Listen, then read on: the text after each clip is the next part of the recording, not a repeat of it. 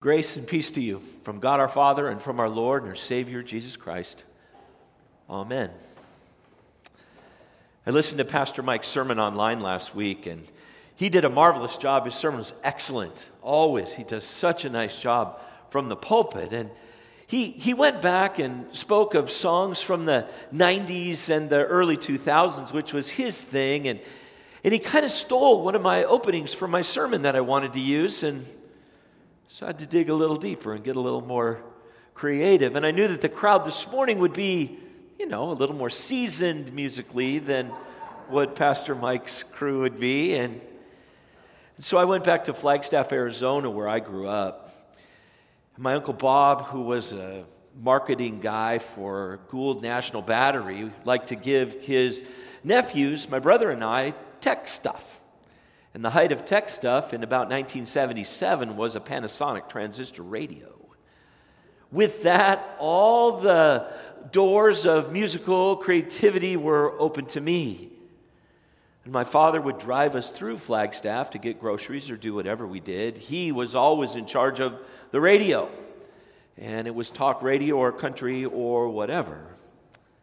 But when I had my little radio under the sheets, listening to KEOS, the sound of northern Arizona, and maybe on those rare nights we could get the mighty 640 KFI from Southern California. We could listen to music. We could listen to people like Barry Manilow sing love songs, B.J. Thomas, Jim Croce, Bread, and James Taylor. We could find out and tune in to the 70s pop culture of bell-bottom jeans, velour shirts, gold chains, guitars, drums, long hair, all geared around a theme of love. Somehow, if you loved somebody or somebody loved you with this deep, rich, romantic love, if you had this feeling, then everything inside of your heart, everything inside of your brain, everything inside of you would be happy and joyful and self-actualized in every way. If you had that feeling of love, you had everything. And it seemed like every song had that as its main theme. One of my favorite songs of that era, made even more popular now in the movie Guardians of the Galaxy, was by a one-hit wonder band called Blue Swede. And the name of the song was Hooked on a Feeling. And the chorus goes like this. I'm hooked on a feeling, I'm high on believing that you're in love with me. It takes me back to 7th and 8th grade and the insecurities of being a young person. Putting a piece of paper out to a friend that says, give this to Cindy. Check yes if you like me, check no if you don't. I'm hooked on a feeling, I'm high on believing that you're in love with me. Feelings equal love. If you feel it, you must love it. It's easy to have that kind of love, and we can love French fries in the same way we love our spouse, our child, or grandchild. If feelings equal love, then love is transient, moves from person to person, object to object, season to season, based on urges, based on what the eye sees, based on what the ear hears. But that kind of love is not what John is speaking of in our text today. The kind of love that's merely a feeling has zero power to connect over the long haul to people in deep and meaningful relationships. It's not a richness. It doesn't provide a deep enough wealth of what the heart needs. Yet in our culture, we've convinced ourselves that that's exactly what love is all about. That love is a feeling. And if you have that feeling, you're great. And that feeling bops from thing to thing and person to person.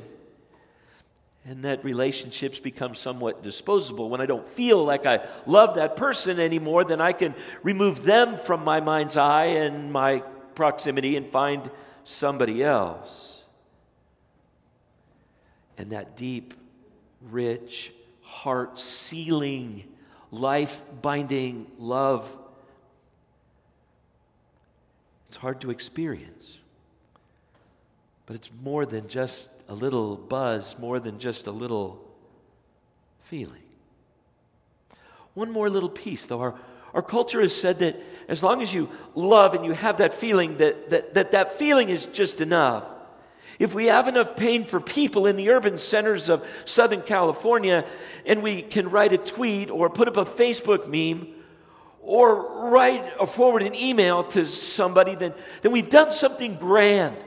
We've done something that initiates or engages the feelings of another person without really changing anything in us or in them, without really doing anything. And while we've done our little bit of digital this and our little bit of empathetic that, children are unloved, people have issues with food security, education systems are abysmal, and life in parts of the city are horrible and dangerous. But because we get hooked on a feeling, somehow believing that if we feel it, we've done our part. That type of empathy speaks a lot, almost never listens to anybody else, and loves very little. Love is more than a feeling. That's where John leads us to today. In our text from 1 John chapter 3, verse 13, this is how God showed his love among us. He sent his one and only Son into the world that we might live through him. The love that God has for all of humanity, for you and me, is a love that is actively engaged in our lives. It would have been simple on God's part to simply come down to the world, touch everybody on the forehead, give us a little bit of empathetic understanding, and then say, I love you, it's great. But humanity needs a little bit more than that. We needed a Jesus, we needed a Savior who's engaged in the world, in the hearts and lives of people. It would have been simple on Jesus' part to just walk by sick people, to just walk by hurting people, to just walk by people who needed what he had. The Gospel of John leads us so many times to a Jesus who reached out a loving, touchy-feely hand to a leper or a person afflicted with a disease, to engage not just empathetically, but in a transformational way into the hearts and lives of those who are afflicted with evil and evil spirits. Jesus did more than just feel or empathize. He reached into the lives and brought healing to those who needed him most. When people needed a hopeful word, Jesus was there in the home of Mary and Martha at the death of Lazarus, not offering pious platitudes, but engaging in the emotions, the feelings of life and death, proclaiming a bigger kingdom, a bigger vision, a bigger community, and a bigger love, that God would engage through his Son into humanity's daily stuff. When humanity needed a Savior, God sent his Son. Jesus didn't sit in heaven and say, boy, I really feel bad for what's going on. Must really be hard. Life must really be difficult. I really feel badly. Rather, perhaps John's most famous verse, John chapter 3, verse 16. For God so loved the world that he gave his one and only Son, that whoever believes in him shall not perish, but have everlasting life. God's love for you shone through the action of his Son, Jesus Christ. How do we know that God's love is real, that it's more than a feeling? Well, we look to the cross of Christ. We look to Jesus, who loved us enough to go all the way to death, even death on a cross. You are loved so deeply and so dearly that Jesus would pour himself out completely for you. And in that death, we have oneness and closeness with God. Anything that would have kept God from us is dead at the cross. God wakes up at peace with you and me every day. The seal of that is the seal of Jesus on the cross, Jesus risen from the dead. You are loved because he engaged for you and gave himself for you. We are loved. We are not alone. We are loved of God. We are God's beloved. In our house, we're experiencing a different kind of love these days. We've got grandchild love going on. Perhaps the greatest, richest form of love God ever created is grandparent love. It's the unconditional love that a grandchild brings. Yesterday in our house, we kind of competed to see who could hang out with the baby the most. It's amazing how the feelings are, and that it's just a whole different thing to hold that little grandchild than it is to hold my own kids, which is bizarre. I was responsible for feeding my children. I was responsible for making sure they were safe, making sure they were sound, making sure they were to the doctor and back in shots and all of those things. But my grandson, all my wife and I are responsible for is loving him, which is very, very liberating. We wait in line to give him the bottle. We bend over backwards to get on the floor and blow bubbles and hang out and coo and talk and go ba-ba, wah-wah, goo-goo with him. And when he smiles, when that little guy smiles, it just melts everything inside of my wife and I in our hearts. We want him to know, even at 11 weeks old, how dearly he is loved, how deeply attached he will be in family, and in that engagement to feel a sense of security and a sense of comfortability. Could just let him sit on the floor and cry. But we almost literally shove one another out of the way to grab him, hold him, comfort him, and engage him. And the joy of being a grandparent is then when he cried at 2:30 last night, my son had to grab him.